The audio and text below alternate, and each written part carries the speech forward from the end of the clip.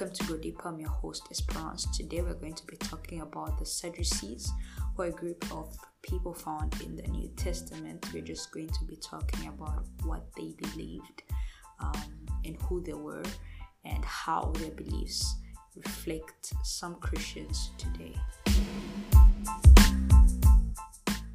So I think in the New Testament we were most familiar with the Sadducees and the Pharisees.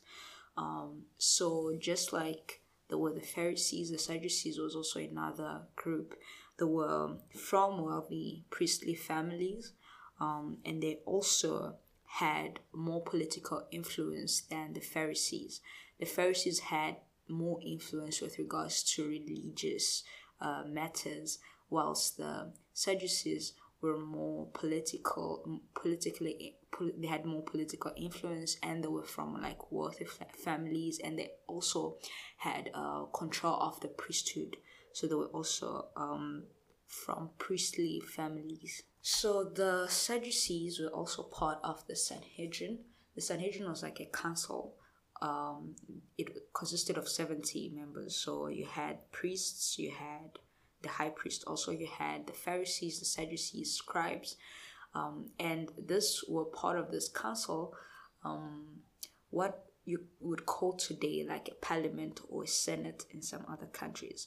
But they only had control over religious cases or religious matters. So when it came to anything else other than religious quarrels, disagreements, things that go with the Jewish tradition, they could not reside over those cases. They had to give those to the Romans at that time, who were in power. So unlike the Pharisees, who had extra traditions that they believed in, that were passed on from their fathers or teachers, rabbis, and they held those traditions as doctrine. The Sadducees rejected those traditions, and they probably believed in the Pentateuch, which is the first 5 books of the Bible, and that is the reason that they believe that they probably rejected the resurrection, because they believe that the resurrection of the dead is not explicitly shown or talked about in the Pentateuch, which is actually a matter that they do discuss with Jesus in Mark. And Jesus shows them that the resurrection is actually emphasized also in the Pentateuch.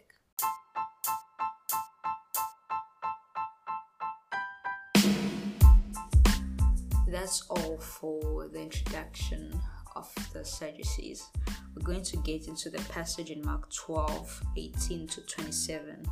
So it says, Sadducees, who say there is no resurrection, came to him and questioned him. Teacher, Moses wrote for us that if a man's brother dies, leaving a wife behind but no child, that man should take the wife and raise up offspring for his brother. There were 7 brothers.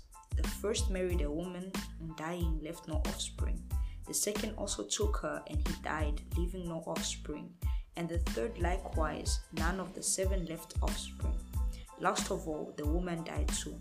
In the resurrection, when they rise, whose wife will she be, since the 7 had married her? Jesus spoke to them. Isn't this the reason why you're mistaken? You don't know the scriptures or the power of God. For when they rise from the dead, they neither marry nor are given in marriage, but are like angels in heaven. And as for the dead being raised, haven't you read in the book of Moses, in the passage about the burning bush, how God said to him, I am the God of Abraham and the God of Isaac and the God of Jacob. He is not the God of the dead, but of the living. You are badly mistaken. So, first of all, we have to understand, these are the Sadducees who don't believe in the resurrection. When they are asking this question about this woman who married 7 men or 7 brothers, they were asking a trick question. they don't believe in the resurrection, and so they wanted to show Jesus how ridiculous it is to believe in the resurrection, using this example, this story, as an example. So the Sadducees are clever in that they're using actually scripture. So they're quoting Deuteronomy 25 verse 5 to 6. It's a law that is given, right? And it says that if a man dies without an offspring, his wife is to get married to his brother-in-law, and the first child that they have together is going to bear the name of the late husband.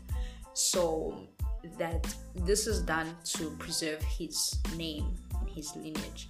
So they bring in then the question of so this woman got married, her first husband died, the brother-in-law takes her in, they don't have a child, he dies, 7 brothers, and so she gets married to the first until the 7th, and they all die, and the woman also dies. So then the question of the resurrection comes in. The Sadducees did not believe in the resurrection because they thought that it's not in the Pentateuch. So Jesus quotes Exodus 3:6, which is also a passage in the Pentateuch. And this is the passage of the burning bush where God is speaking to Moses, and he uses the present tense and saying, I am the God. He doesn't use the past tense saying that I was a God, but the present tense signifying that Abraham, Isaac, and Jacob, they continue to live on even though they are dead in the flesh, showing that there is an afterlife. There is a resurrection. So Jesus meets them on their own grounds, that they don't believe the resurrection is in the Pentateuch, but Jesus shows them that it's there in Exodus, but we can even use the passage earlier on in Genesis about Enoch who doesn't die but is taken by God. This also shows that there is an afterlife. The Sadducees did not believe in this. They believe that when you die, your soul dies with your body. There is no afterlife. There is no resurrection.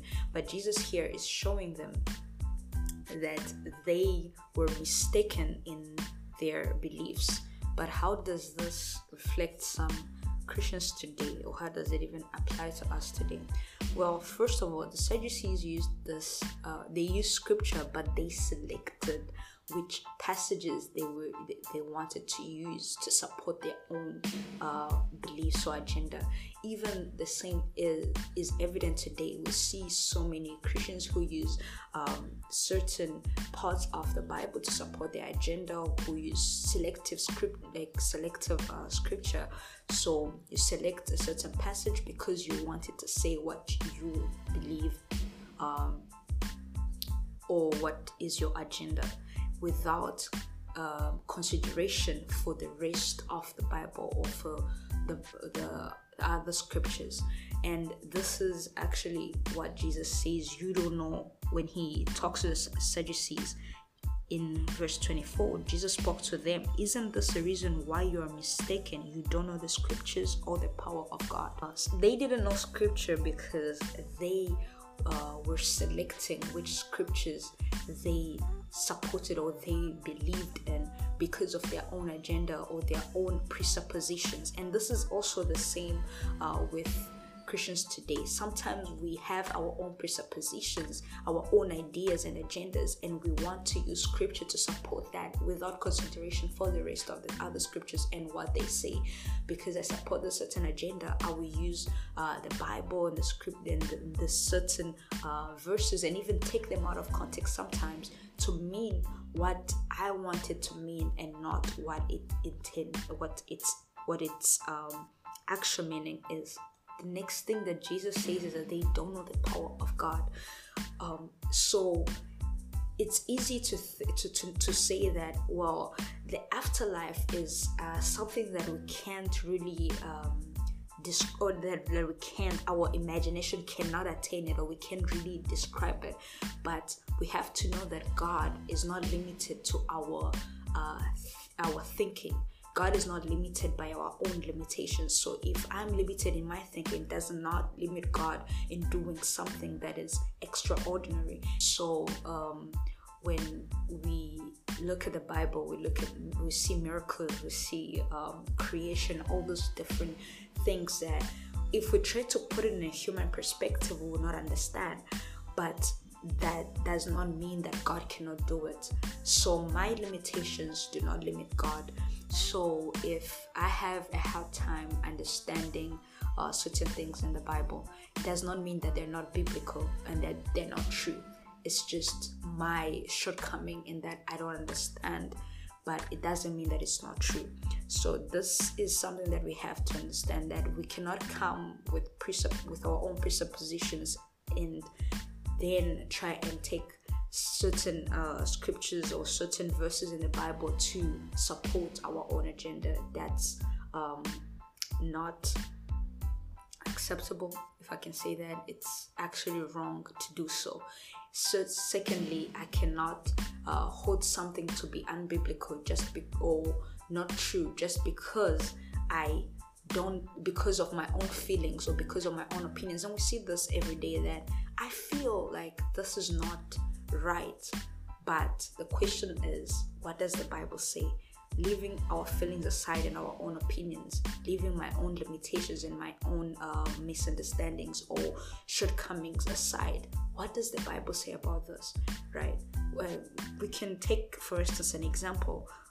Some people don't believe in hell, and they will use probably scripture just to defend their position. But if you ask them, why don't you believe in hell? Well, the answer that they will give you is not because it's not found in the Bible. It's because they feel that God cannot send people to hell. That's because of their feelings and their opinion, but it's not based on biblical truth. And so we should actually be careful on how do I take the message that is in the Bible. Do I just have my own ideas and then support them with scripture? And am I trying to just run my own agenda? Do I have my own feelings and opinions and then say that because I feel this certain way, then the Bible must be wrong if it says otherwise?